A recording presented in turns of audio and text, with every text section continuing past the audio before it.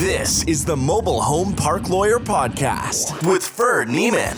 If you're looking to generate wealth and passive income in the lucrative world of mobile home parks, you're in the right place. You'll discover solutions to the common legal and operational pitfalls and how to optimize parks to maximize income. Your host is in the trenches. He's a real estate attorney, financial analyst, and mobile home park investor and operator. Now, let's turn it over to Ferd Neiman. Welcome back, Mobile Home Park Nation. Ferd Neiman here again today. Another good episode for you. Got a great guest, friend of mine. This guy's an entrepreneur. He's an investor. He's a mobile home park owner-operator.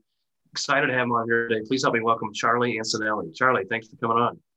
Ferd, thanks for having me, man. This is fun. It's really nice to get the opportunity to talk to you and to not, get the bill for it. So I'm going to enjoy this today. You didn't get the memo? This was actually billable. My rate's double when it's recorded. No, I should pay you for this, man. You look like the real podcaster here. For those of you that are listening in the car, you can't see this, but Charlie's got this baller microphone. He's got some sort of spit guard, sneeze guard here. Earplugs. I'm just sitting here in a cheap suit in a suburban office and no microphone. And you look like the real deal. So, well, we were joking before air, right? That it's like the old "I'm a PC, I'm a Mac" commercial. If you can see this, although trust me, I'd rather be the PC. Ferd's been crushing it. So I'm actually here to interview Ferd, and I'm going to learn a lot about Ferd today. That's funny, man. Well, I know that a little bit about you, obviously, but for our audience that may or may not, tell us a little bit more of your background and how you got into MHP, and we'll go from there. Sure. So I've kind of always been entrepreneurial, sort of started a few businesses, was able to sell a couple, still run one today. And then I was a pretty young guy. I had my first kid. And life all of a sudden became very real for me. It wasn't kind of like, trying things out and having fun anymore. And I started to really put an emphasis on financial security, and my risk tolerance went down a little bit. So I had saved up a fair amount of money. I was looking for, extra income streams, because I was an entrepreneur. When you're a business owner, tomorrow is never really guaranteed, and you got to kind of make your own paycheck. So I was looking around to sort of diversify my income. And a lot of people said, hey, you should probably buy a house and secure your family by buying a house with this money you saved. And that probably would have been a good idea. But instead, I bought a 31 pad mobile home park in Tucson, Arizona. This was not too long ago. This was back in 2017, but it was still early enough where people thought I was kind of crazy for doing this, for buying, a trailer park instead of the security of a single family home. And that's kind of how I got started. My wife and I, we ran that one ourselves from California. We've kind of had a lot of fun with it. She no longer is a part of the business, simply because I can be tough to work with.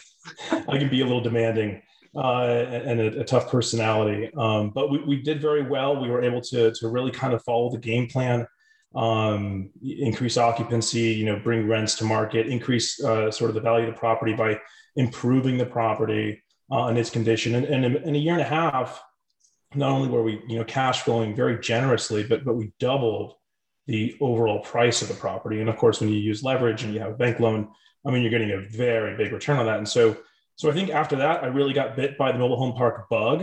And Ferd, as you know, I think once that happens, there's no going back, right? It's kind of like you see the whole world in mobile home parks. Like everything to me is like a mobile home park now. I see them on the freeways. I drive by them constantly. They're my dreams, and it just, you kind of get bit by the bug. And so now I packed my bags. Like a lot of people, I left California. I'm now in Pittsburgh, Pennsylvania, which is where I have a lot of properties now in Western PA, throughout, west towards Indiana, and looking to always add on more where it makes sense. And so today I own and operate 10 mobile home parks, and it seems like it's going to be 12 here soon. Just constantly trying to improve the properties I have, grow my team, deal with the challenges of scale, at this point now. And it's kind of, that's the story. That's great, man. No, I'm with you. Yeah, you get the bug, and it's just like, if you do it right, if you get your hands dirty, you learn the business, you learn, like, man, it's just, it makes so much economic sense. It's kind of fun, right? You're running an operation, I say all the time, this is not the real estate business. It's the operations business. It happens to have a real estate component. It's more like a hotel. It's a hospitality business than the traditional real estate business. But I'm like you, it's fun. So yeah, the move from California, you're part of that mass exodus. So how are people in Pittsburgh treating you being a California guy? Or do you keep that quiet? Probably a little bit better than people in Texas. I hear they're not too thrilled about us Californians heading out there. But no, it's super, super friendly people here. Like, I think my wife and I are pretty decided that we're going to raise our kids here for the remainder of the next, probably decade or so. But it's freeing. I mean, like, who knows, now that I have, I live in mobile home park land. I'm not like tied to geography. I mean, of course it helps that I'm nearby my properties. Sure. It helps. I can get to potential deals faster, because I was losing, right? I think, to guys who could like get in the car and go shake the hand and meet somebody who owns that park or whose dad built that park. I was missing out on that. And so being able, I think, to be here a little faster to the beat is helping. But I mean, I'm not, I'm not doing the plumbing myself. I'm not, the handyman and stuff. So I visit my parks probably as frequent as I did when I lived in California, which was quarterly. I make sure I get out once a quarter, at least, to all the parks. Other than that, I leverage technology as much as I can. But no, and I think also, I just want to go back to your point too about it is a business, it's an operating business, and that's why I love it so much. Is that I love real estate, I have a passion for real estate and business, and it's a perfect marriage of the two. Good point. Yeah. So you've done a little of both as far as managing local and managing from afar. That's interesting, because a lot of people do, especially in California. A lot of California guys, like, I can't afford to buy a reasonable deal on my price, so all my properties in the Southeast or the Midwest. And you've actually done it from afar, and now you're right there in Plano. I think you're totally right though on the building rapport with sellers and getting to the punch. I didn't have to get this deal, but I almost got it specifically for that reason. The seller was in town. He lived in Oregon, but he was in Kansas looking at this park, and I got wind he was going to be there that day from the broker. He's here today for an afternoon. It was like 2.5 hours away from my house. Like, I'll meet him there. And it was the night of the big presidential debate, and I had a pretty good feel for what side of the aisle this guy was on. So I was prepped for it with ammo and talk and, wearing the right color hat and everything like that. And I said to the broker, I go, if I bring my MAGA hat, is that gonna get me some curry favor? He goes, you got a MAGA hat? Oh man, you got to do that. Oh, there you got the great hat. Make mobile home parks great again. Yeah. So if you can't see me out in the podcast world, I just put on this hat that, and this is not to get political by any means, because I'm neither here nor there, but Ferd gave me a great gift. It's a Make Mobile Home Parks Great hat again. So I wear it as a spoof sometimes. It's great. They're fun hats, but definitely build rapport, right? It helps. So that's good. That's a great tip. But you mentioned scale. I want to talk about that too, because we've been doing scaling a lot here lately, and there's definitely growing pains with it. And processes, people, those systems. It's key to growth, key to success. What tips can you give us as you've gone from 0 to 10? I think there's a lot of people that they hit their speed bumps around 2 and 3. And I just got off the phone 5 minutes ago with a client that's like, I had 3, I went to 5, I need to be at 3. And he's selling 2 of them because he's like, I just can't handle that many because he's doing it himself. He is doing the plumbing, So how did you get there and not have too much heartburn to make it successful? And then still wanting to grow. You're still obviously looking for more, right? I am. And I still want to punish myself because it's not easy when you get to a certain point. And I'm learning and I'm making mistakes. I think what helped is I did a lot of the things kind of, backwards. Like, I didn't start with a single family home rental or a duplex. I jumped right into 30 units. So I kind of had to figure that out fast. And so that kind of forced me to already be sort of in this kind of like mindset of like multifamily and scale from the start. And then being in California and having properties remotely, that forced me already to have to sort of think about, okay, how can I treat this like a business and not like a hobby? Now that said, there's a big difference when you go from 1, 2, and 3 parks to 4, 5, 6 and above, because as I've learned, what you develop, at a certain size does not you can't do that at a larger scale. And I mean, a quick example is I leaned on personally for me, I leaned on my on-site managers too much. And I've learned recently that I really need to control much more of this in-house.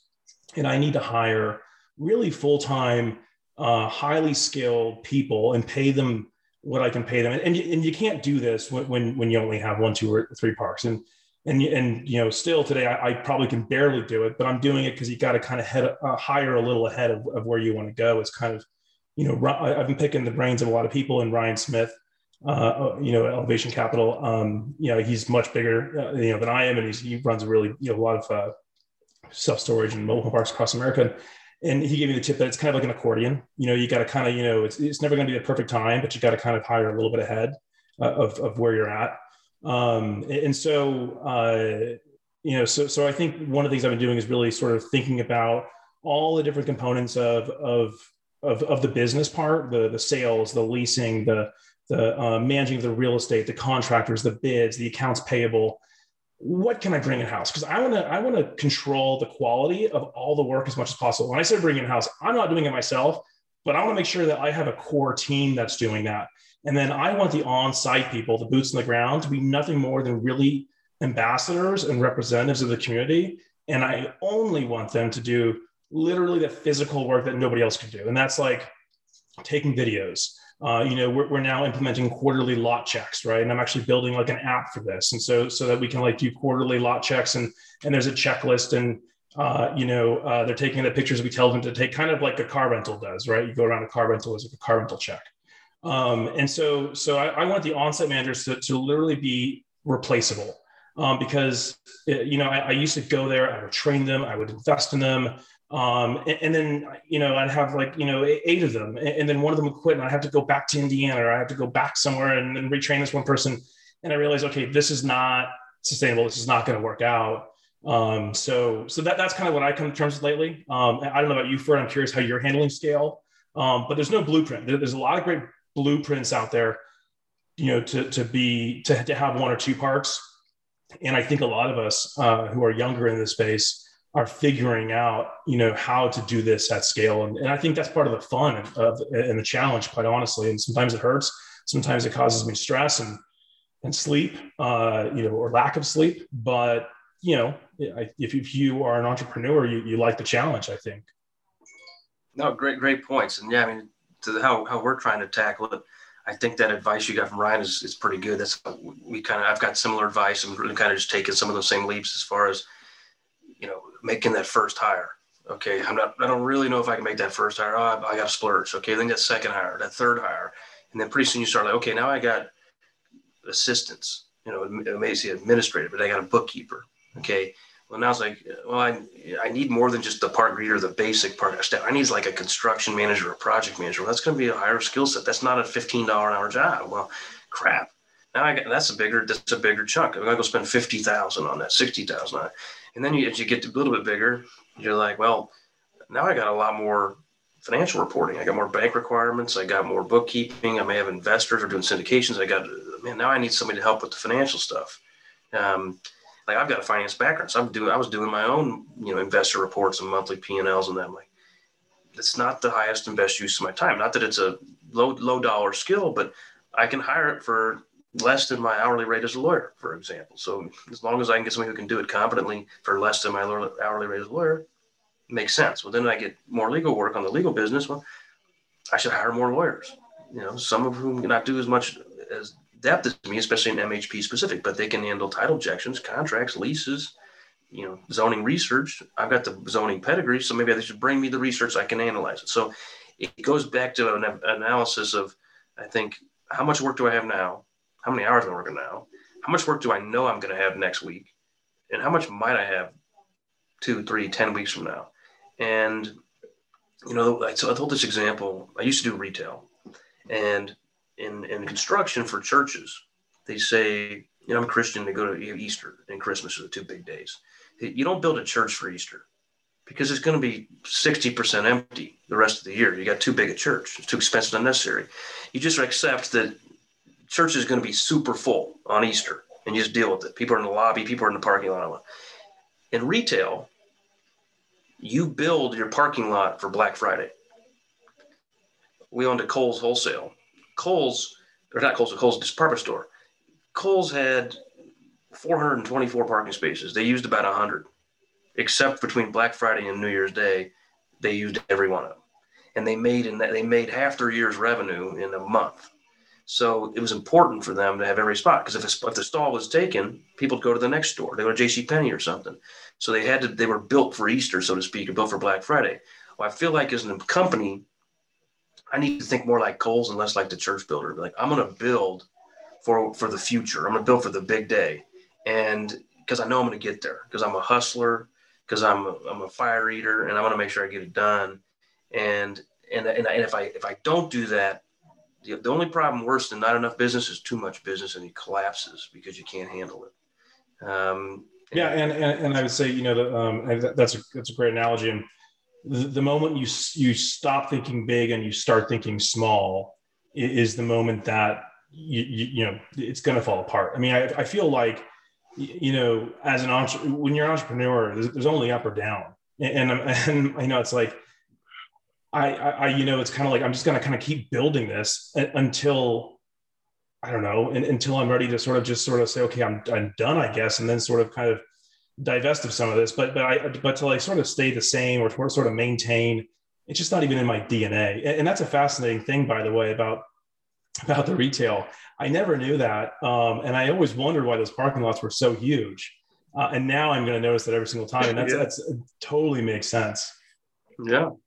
Well, to your DNA, I think that's your entrepreneurial spirit for sure, because I can relate where I think you've heard, I'm sure, the analogy of burn the boats. And, I think it was Cortez, we got to shore and said, we're fighting those guys. And when he got here, he said, we're burning our own boats. If you're ever going to go home and see your families, you're doing it on their boats. But you knew you better fight a little harder, right? And you do that a little bit every time you hire somebody new. I feel like I've brought on north of $500,000 of payroll in the last 60 days. That's burning a lot of boats, right? There's a lot of overhead. So I got some deals covered it. I got some more deals in the pipeline covered it. And I know I'm going to have more deals in the next pipeline covered it. And in fact, I better, right? And then if you hire the right people and you start hire skilled people, not just in theory, but in reality, they pay for themselves and then some. One of the things I think I've seen you do, I think I saw a post you posted about this one time, was I think you gave someone a truck. Is that right? Yeah, I bought $65,000 of trucks last year and a $15,000 apartment. Yeah, I keep that over. I got to start doing a side hustle for Ferd. I got to start working for you. But that's that's kind of the thing, though, is that's what I try and do too. Is I want ownership mentality on my team. I want people who are like, I understand. Like, look, I mean, I've been an employee in the past, and if you haven't, you're never going to work as hard as the owner, and I don't expect them to. That's not what they're hired for. But I do want them to have sort of like a juicy steak in front of them that they think, is like, that's their steak that they can get on their own. And the harder they work, the bigger the reward is. And I don't want to cap it. So like, I try and do that a lot with things. I try and, put big bonuses out there and not get cheap on them on sort of, whether it's like leasing goals or different sales goals or things like that. I want to bring everyone together and sort of like, make this culture of like, hey, let's make a bigger pie. And that's kind of my goal. And I'm probably not perfect at it, but that's what I try to do. No, I agree completely. And the way that I do it is a good point on compensation. I'm with you. Gary Vee had an interesting post the other day that I shared. It was like, don't expect your employees to work as hard as you and want as hard as you, because they're not the owner. They're not supposed to. But you can tweak the mentality and you can motivate them. Some people are motivated by different things, but we're all motivated by money, I think, to some degree, some less than others. So reward them with financially, but reward them with training, reward them with responsibility, reward them with other accolades.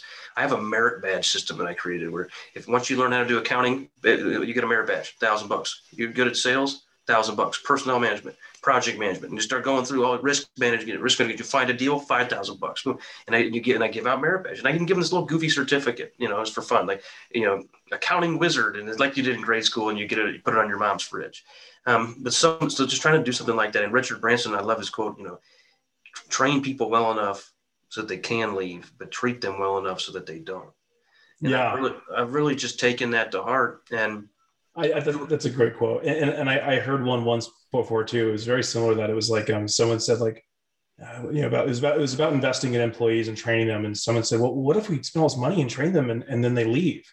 And the person said, well, what if we don't? And then they stay. Well, what's hilarious? I love that. I used to have about a 75-person team when I was at Jackson County. I had 2 quotes on the whiteboard. That was both of them. The one I just said and the one that you just said. So we think alike for sure, Charlie. But Awesome. one thing that I'll give a tip here on this and then give it back to you on the compensation is in my ideal world, all of my employees would make 0 salary and they'd make upside because of their production. They'd make twice as much money. But I realize that that's not practical for a lot of people because of, family structure or mindset. I've got one guy, he's financially secure already, but his mindset's different, or is just his temperament. It's okay. We don't set him up quite like that. But what I do is I try to give people a base and I give them a target. Let's say your base is 30,000, your target's 60. Here's how you get to your target. You sell this many homes, you do this many tasks, you work this many hours. We collectively do this much on a deal, and then you get your target. And then I say, here's the key, but here's the cute beauty of the target. It's not a ceiling. If you overperform, I hope you make 80 instead of 30 or 60. But if they do everything that they're supposed to do and something on my end doesn't work out, I veto a deal or something, and he only makes 45. Well, he deserves 60 because he did everything he should have. Well, then I know I got to kind of cut a check for the delta. I'm not going to give 61, but if an employee does everything they're supposed to, then I can use that target as a target can be vehicle, can be bonus, cash, can be equity. For some of my team gets equity in deals. Mm-hmm. And then we just estimate the target based on the projected profitability over projected hold period and divide by number of years. And that's your income off of that asset in any given year. And that's worked out really well at getting some higher skilled people who are willing to take some risk. Yeah, 100%. I'm all about the base plus big upside. Let's share in the upside together. Let's make that. Let's create it together. And then also I think the autonomy part too, like treat them like they're an adult. I mean, I don't want to handhold anybody. If you're kind of on like my executive team, like my core squad, the starting team, I'm not going to handhold you. You're either an achiever, you're going to go out and do it. We're going to get on the same page what the goals are. I'm here to help you. I'm here to provide the resources. But if you have, a kid's soccer game, if you have church, if you have, someone has to go to the hospital, it's not that I don't care, but I don't need to know about it. I trust you. I trust you that you're going to get it done because we're working towards these goals together. And I think that goes a long way too. It's like you said, there's a lot of things that motivate people. And I think, money is one of the things. Also, I think money sharing in the money is like also like you're respecting their work too. I mean, I think it's hand in hand. And I also think respecting the person as a teammate, maybe more so than like an employee. That's what I try to do. At least again, not perfect, but working on it constantly. No, I think that's good. The teammate concept, and I'll regularly say team meeting, team retreat. And it's not just the verbiage though. Cerner Corporation's a big company in Kansas City, and there was a famous email that Neil Patterson sent out, the CEO. At the time, he wasn't a billionaire, but he later was a billionaire. And he sent an email out. He meant to send it to the executive team, and it went to reply all. And it said, like, I'm here till 9 o'clock at night. I'm here on Saturday. I'm here on Sunday. And why is the parking lot empty? I want to see all these damn employees or something in their seats, and it got horrible press. It was like how to not be a boss. It was an MBA school and stuff. And they were like the first company, I think, to change the name of employees to associates after that. Like, or associates. Like now everybody's an associate and a VP. I've noticed everyone's a VP and an associate everywhere. Yeah, that's also funny. That's probably, I mean, the old reply alls. I remember that was like a problem for the better part of first 10 years of email. I think people finally have learned not to do that now, but Well, I wish I could figure out how to not forget to put the attachment on there.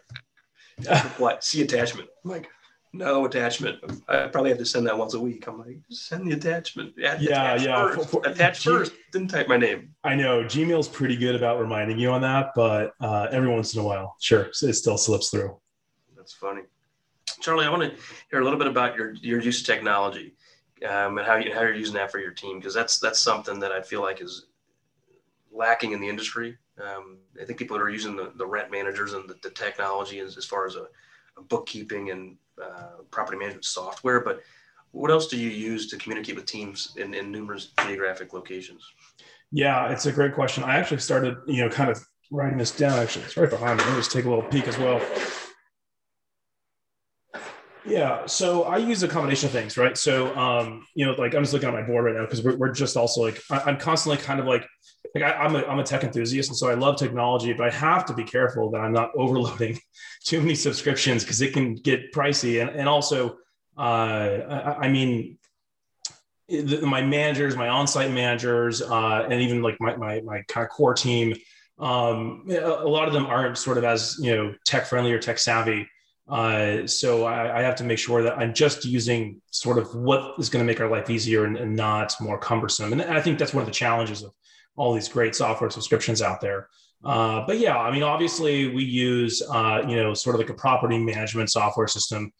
In the beginning, when it was first like a few parts, you don't need to do that.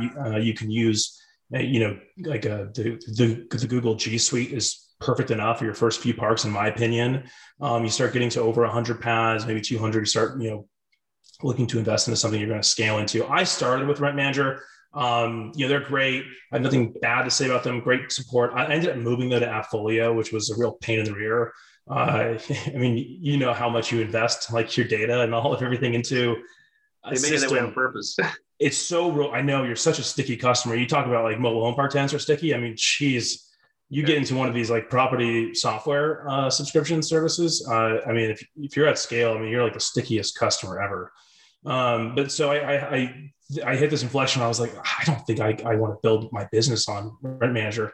And that was a personal decision just because like they weren't cloud-based and I needed something that was cloud-based, something a little sleeker in the UX UI department. I just felt like it was really tough to train my managers with Rent Manager. It was like such a huge process. And it was like a very clunky thing for me to use and navigate as far as UX goes. And I know they have a lot of robust features, but anyway, so I switched to AppFolio, and they have a lot of really slick things they've come out with. Like they've automated the accounts payable process with some really kind of cool, smart technology. And I've really enjoyed that feature and some others. When it comes to team communication, we obviously we use email, but we've moved on to Slack because you kind of have to have sort of those like, hey, let me get a hold of people very fast, kind of just quick dialogues.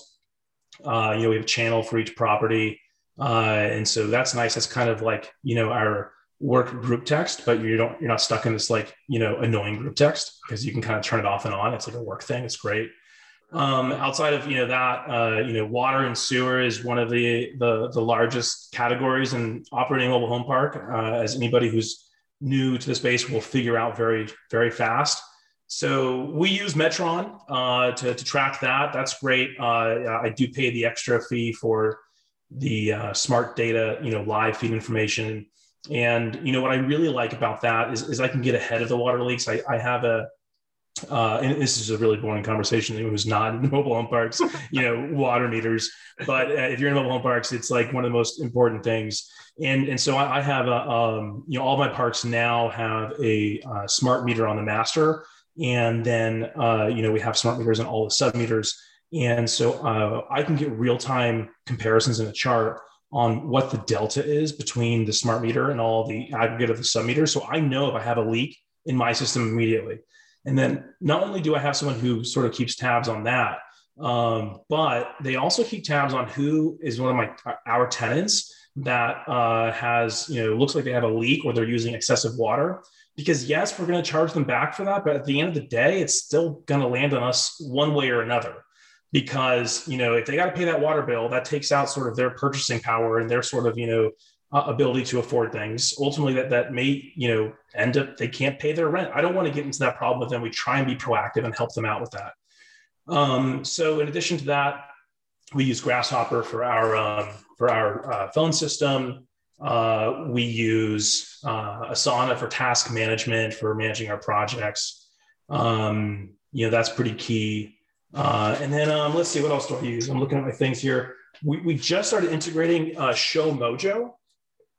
Show Mojo, is a pretty sleek sort of software for marketing and leasing, so that you're not sort of gets rid of a lot of the back and forth on the setting up the appointments, and sort of makes the marketing easier. Other things, one of my favorites that I think is not talked about is Anytime Mail. Of course, you can use Earth Class Mail. There's other options out there, but this is great, especially someone who, like me, I might move around, and I don't really want a PO box that's like stationary. I don't want things like for business coming to my house. So it's a virtual mailbox where all of your mail goes there, and then they will, take a picture.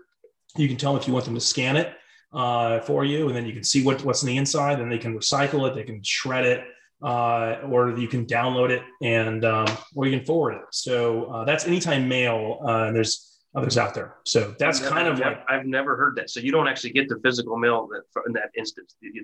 Somebody else opens it, and it's just a lot of mail, like all your bills and invoices, or just like only everything.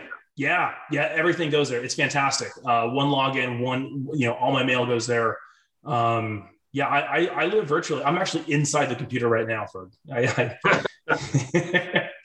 Yeah, you were saying UX and IX earlier. I was like, I think I know what those things are, but like user interface and design. Yeah, you're definitely more tech savvy than me. But Anytime Mail, I'll have to check that out. I've got PO box, and I've never actually been there, but somebody goes every day and goes to get the mail. So there's definitely a staff cost to do that, and the PO, so definitely. That's right. And it's kind of one of those things like you've talked a lot about hiring admins, and so I look to like, hey, how much can I replace first with technology, and then if there's gaps, then I try and get admins to kind of coordinate a lot of those gaps.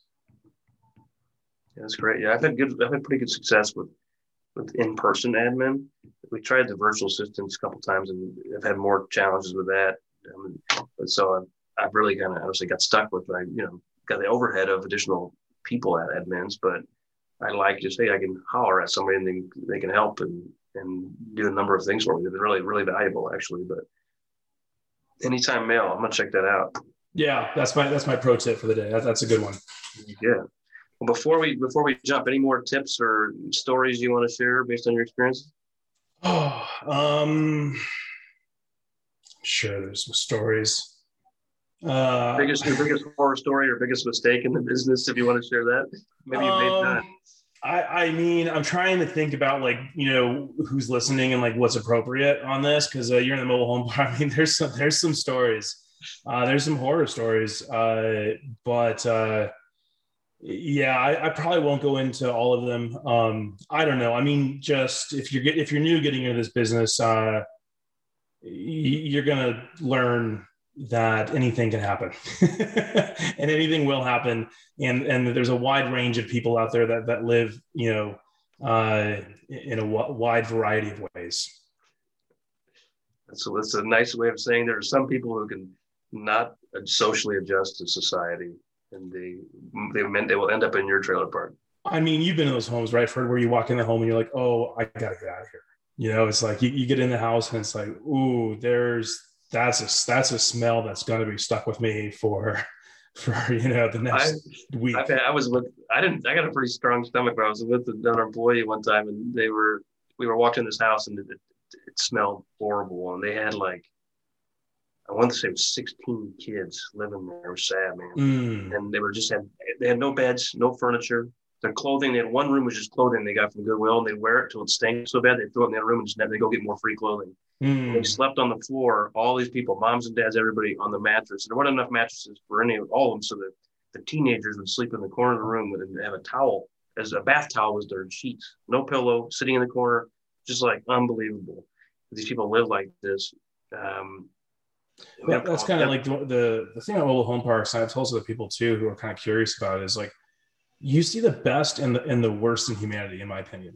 You see the people who are working really, really hard to sort of be that generational stepping stone and to provide, sort of better for their kids and get their kids into the good school district, live in a manufactured home, work really hard, kids have a better opportunity at life. And then you also see the opposite, where it's like just a cycle of abuse and poverty. And then you walk into it and you're like, oh my gosh, these kids, I can't believe they were living here like this. And so you see the darkest parts of humanity, and you see the brightest spots. And so it's a very interesting duality. That's a great way to put it. Yeah. And this guy in particular, I got right in his face and just said, you don't deserve to have these children. And I'm going to do what I can to get them taken from you. Because my coworker threw up because the smell was so bad. And the kids would get up and cockroaches would run out from underneath them. They're sleeping on beds of cockroaches. And just like, holy cow. But that was one of those like, man, yeah, you're right. You smell you've never seen. Had homeless people are living in a house. You walk in there, they're in a house. It's like you get crazy stories like that. And then you get the nice little lady who brings you cookies every time you see her and stuff like that. You're like, this is great. Yeah. Yeah. And they could be next door neighbors. Yeah, they could be, right? Yeah. It's funny. Yeah. But no, I think one of the coolest things at mobile home parks, though, is there is a strong sense of community that you don't get in other multifamily, at least from my experience, like apartments and stuff are just people kind of stick to themselves a lot. You don't even get it I don't think you get it in a neighborhood. I mean, no, not even a neighborhood. Yeah. I've got a nice neighborhood and we got community pool and grilling and stuff. We go over there and I know some of my neighbors. We have a mobile home park. Everybody's friends. I know them. They wave at me. They're friendly. I'm like, yeah, kids are dating each other and going to school, hanging out. And like, man, this is purpose because they're like all have the same like outlook on, hey, we're staying here because it's a better community than the apartment. Like in the residential, a lot of guys like, I go there because it's a bigger house or a better neighborhood. I don't go for the community. I go for the structure or the location. These people go because it's a better price point among other things, but it's a better community atmosphere in a similar price point than a multifamily. And they're like, we might as well be here and enjoy it. Yeah. That's one of the really cool things. And I think that, I always try to tell people, hey, look, I'm not doing this because I'm like Mother Teresa. I'm definitely a capitalist first. But I do think that money and morals and ethics can go hand in hand. And I think one of the coolest things is when you do turn around a community, yes, it's going to benefit your pockets. But if you turn around a community, it's also going to like benefit the people that live there. I mean, you're going to be making it nicer. You're going to be taking care of the roads. You're going to be making sure that you're vetting who's coming in. You're going to be making sure that people are painting their homes. And what happens is like a community turns around and you start to see it become like alive. It's like a living, breathing thing almost sometimes. And I think that's probably one of the coolest things. How do you feel? Oh, absolutely. I agree. We just bought a park here in Kansas City 2-3 months ago, and there's one guy that he had not paid rent in 10 years.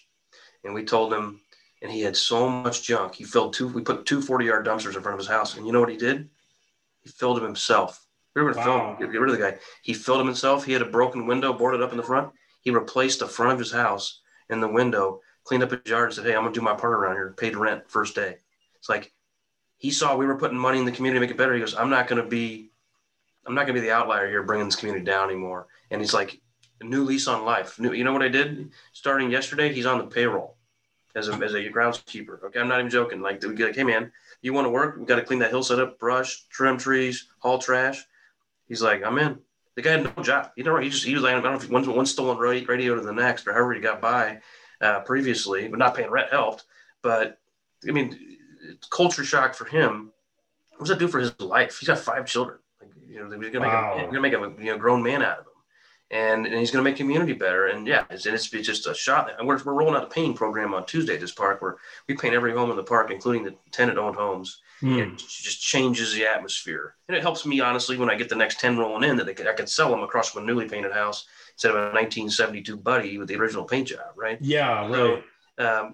So it's not completely altruistic, as your Mother Teresa example, but it really is a high tide lifts all boats. And it's one of the best things about the business to watch if you do it right. Now we might be getting into the weeds here for anyone who's listening, but when you do that, do you give them a choice of colors or anything like that? Well, it's funny you asked that because the parks that my dad runs some of the parks, I run some of the parks, and the ones I run, I give them 8 sets of colors, 2-tone. We do body and trim, and so 16 colors options. And I let you move them around a little bit, and they're pretty vanilla.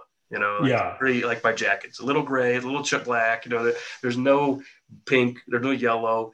And and it costs about $500 labor materials. And I say, let's split it. And I try to get them split it. If somebody can't afford it, they don't often say that, but I'll just say, hey, tell you what, can you do $10 a month? I'm sure you can afford it, but $10 a month for, until we get there. Okay. And then they go for it. And I get some buy-in. I want some skin in the game, some ownership. But my dad likes all these eclectic colors. So he encourages bold colors. I mean, one park that's largely or Hispanic, a lot of Puerto Rican people, and some of them already had bold colors. So it looked, to put a bunch of beiges and grays was look a little odd. Yeah. So he's like, let's just embrace it. And I kid you not, we got 52 different colored houses in that park, and it looks like a Taco Bell with all the different colors and stuff. But it actually looks good. It actually looks really good. When it's like you see the pinks and the purples and the turquoise. Yeah. I mean, honestly, I've done a community like that, and there's something about that. I'm like, well, it's probably won't have a drug dealer here. It looks like a pack of Skittles. Yeah, so hit one of the seniors. It's not hard. I'm actually coming around to it, to be honest, because it looks really good in the other parks we've done it at. But it took me a while to get there. Yeah. All right, Charlie. Hey, before we jump, where can people find you? How can they reach you after this? Yeah, sure. So I'm not incredibly hard to get a hold of. They can go to my website, rockstackcapital.com, and they can email me, Charlie at rockstackcapital.com. And happy to, anyone has questions on mobile home park operating, investing, technology around it. I've kind of looked at it all, and happy to have dialogue and be helpful where I can. All right. Thanks, Charlie. I appreciate it. Right on. Thanks, Ferd. Good talking to you. You've been listening to the Mobile Home Park Lawyer Podcast with Ferd Niemann. Ready to learn more? Go to www.themobilehomelawyer.com for free resources and materials to help you succeed. If you love the podcast, go to Apple Podcasts, give us your review, and subscribe today. Thank you for listening. Neither the Supreme Court of Missouri nor the Missouri Bar reviews nor approves certifying organizations or specialist designations. The choice of a lawyer is an important decision and should not be based solely upon advertisements.